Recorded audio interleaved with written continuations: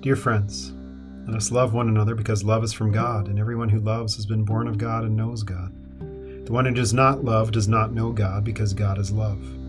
God's love was revealed among us in this way. God sent his one and only Son into the world so that we might live through him. Love consists in this, not that we loved God, but that he loved us and sent his Son to be the atoning sacrifice for our sins. Dear friends, if God loved us in this way, we also must love one another. No one has ever seen God. If we love one another, God remains in us, and his love is made complete in us. This is how we know that we remain in him and he in us. He has given us of his Spirit. And we have seen and we testify that the Father has sent his Son as the world's Savior. Whoever confesses that Jesus is the Son of God, God remains in him and he in God. And we have come to know and to believe the love that God has for us. God is love. And the one who remains in love remains in God, and God remains in him.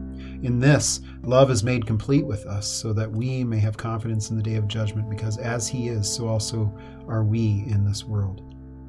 There is no fear in love. Instead, perfect love drives out fear, because fear involves punishment. So the one who fears is not complete in love. We love because he first loved us. If anyone says, I love God, and yet hates his brother or sister, he is a liar. For the person who does not love his brother or sister whom he has seen cannot love God, whom he has not seen. And we have this command from him: the one who loves God must also love his brother and sister. This is the word of the Lord. Thanks be to God. Well, church, this is our continuation of 1 John. Just like Acts we've had here during Easter, we've been having 1 John during Easter. And this is one of those texts that we all know, and I don't know if this is going to fit with the background music or not, but do you know this? Beloved, let us love one another, love one another, for love is of God. He who loves is born of God and knows God, and he who does not love does not know God, for God is love.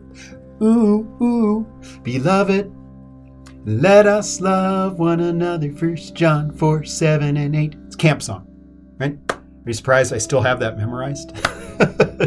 I can still play it on guitar, I think. I'd have to pick up the guitar. It'd take me a couple of minutes. But that's, this is that text that we have that we hold on to. Let us love one another, because love is good. We love love. I talked about that a little bit on Sunday. I talked about it a little bit last week, because 1 John 3 was all about love. And here we have all this love, love, love, love, love stuff here. And love is great. And I love love. I love the fact that my wife loves me, because sometimes I wonder if I'm that lovable. But that's the problem, is that all of us, more often than not, consider ourselves lovable, right? And so we have no problem talking about love, especially with those that are lovable, because those that are lovable are easy to love. But then the rubber hits the road when we are asked to love the unlovable, right? And I think, going back to what I had to say last week, we're at that crossroads here in our country right now. I'm talking about America. Those who are listening, I know I have at least one listener in Moscow right now. And sir or madam, if you are listening to this, could you please share this? Share my podcast or whatnot. But we're at that crossroads right now in our country. We see it in our political infighting all the time. The polar opposites are growing. Those of us that are in the middle of the road, the gray area, are getting trampled upon. And we're getting to the point that we hate one another because of who we vote for, because we've decided, based on the ballot box, what love is. That if I vote for this person, then I'm loving. If you vote for that person, you're unloving. Whatever the case may be. And it works on both sides all the time. And then we take that up to 11 when it comes to the masks and all the COVID protocols and all those things, where we've basically given ourselves permission to cut off one another from everything. I talked about it a little bit last week, about this question of risk. And I keep thinking about that here, and I'm trying to figure out if I'm going to preach on 1 John or not this week. I still don't know. That's how this week is going. Although by the time you see this, I've probably already written my sermon. But this issue of, yes, we're called to love one another. And we're really good at loving those people that either look like us or think like us or talk like us or vote like us, dress like us, whatever the case may be. But then when it comes down to the bare bones of it all, the calling that we have in here is to love without question, love without regard for who they voted for and who they did not. And here, John is making the point of that, but that by saying, yes, we are commanded to love one another, but why? Because we have been loved. Not because God looks at us and goes, oh, you're so lovable. Oh, you're just so cute. Yes. No, that's not what he's doing. We are the epitome of unlovable when it comes to God. We turn ourselves away from God all the time. We do not rely on him. We do not trust in him. Our faith wavers every moment of every day. Just think of our confession. When we confess, we are captive to sin and cannot free ourselves. We have sinned against you in thought, word, and deed by things we have done and by things we have left undone. We have not loved you with our whole heart, and we have not loved our neighbors as ourselves. And what ends up coming to us is that God's Spirit envelops us. And any love that we show is not based on our ability to love, and it should not ever be based on the lovability of that person. But instead, it's God's love given to us in Christ. Because it says love consists in this, not that we loved God, but that he loved us and sent his Son to be the atoning sacrifice for our sins.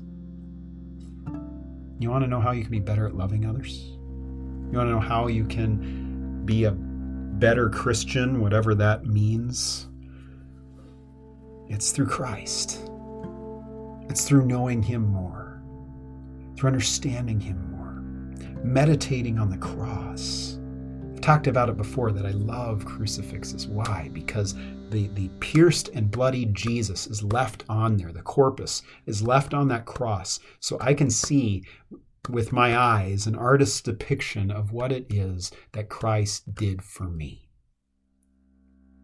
So that when I'm faced with one who's considered unlovable by everybody else and I consider unlovable, the hope is that the working of the Holy Spirit and God's power upon me, I'm going to love them as Christ has loved me, which means he died for me. Does that mean that I go and die for that person? No. But the cross that I end up bearing, Christ's cross upon me, is the fact that I am not very loving or lovable. And yet God has loved me so that I can love. Because we're told that we don't love, he loves through us. Right? That's what we love, because he first loved us, it says in 1 John 4:19. We love because he first loved us. And the hope, the goal, the work of our own spiritual life is that we might come to know and to believe the picture of the love that God has for us, so that then we can bear the fruit of that love for others. It's how Luther talks about the passage in Matthew, and I think it's in Luke 2. Not Luke chapter 2, but in Luke also. And I think it might be in Mark 2. I can't remember. Maybe some of you who are watching this, you'll know exactly that. I'd have to go back and look at it. It's just coming to me right now. But where Jesus talks about good trees bearing good fruit, right? And bad trees bearing bad fruit. And good trees can't bear bad fruit, and vice versa. And Luther preaches about and talks about that in Freedom of a Christian, where he says that we can't expect a bad tree to produce good fruit, first we need to make the tree good so that then the fruit might be good. But the struggle that we have in the church is that so much of our preaching and our teaching and our listening, our reading, even our singing, is about telling a bunch of bad trees to produce good fruit. Go and bear fruit, go and bear fruit. Telling orange trees to produce apples, and so on and so forth. When in fact what our desire should be is to make that tree good so that then when you go out into the world, without even thinking about it, God's love pours forth through you to others. That's the hope. That is the prayer. By relying on Him, by living and dwelling within Him, by abiding in Him, His love might rub off on you the sacrificial crucified love of the sacrificial crucified Jesus, who's our atoning sacrifice, now risen in glory, seated at the right hand of the Father, that we might love because of His love for us. Let us pray.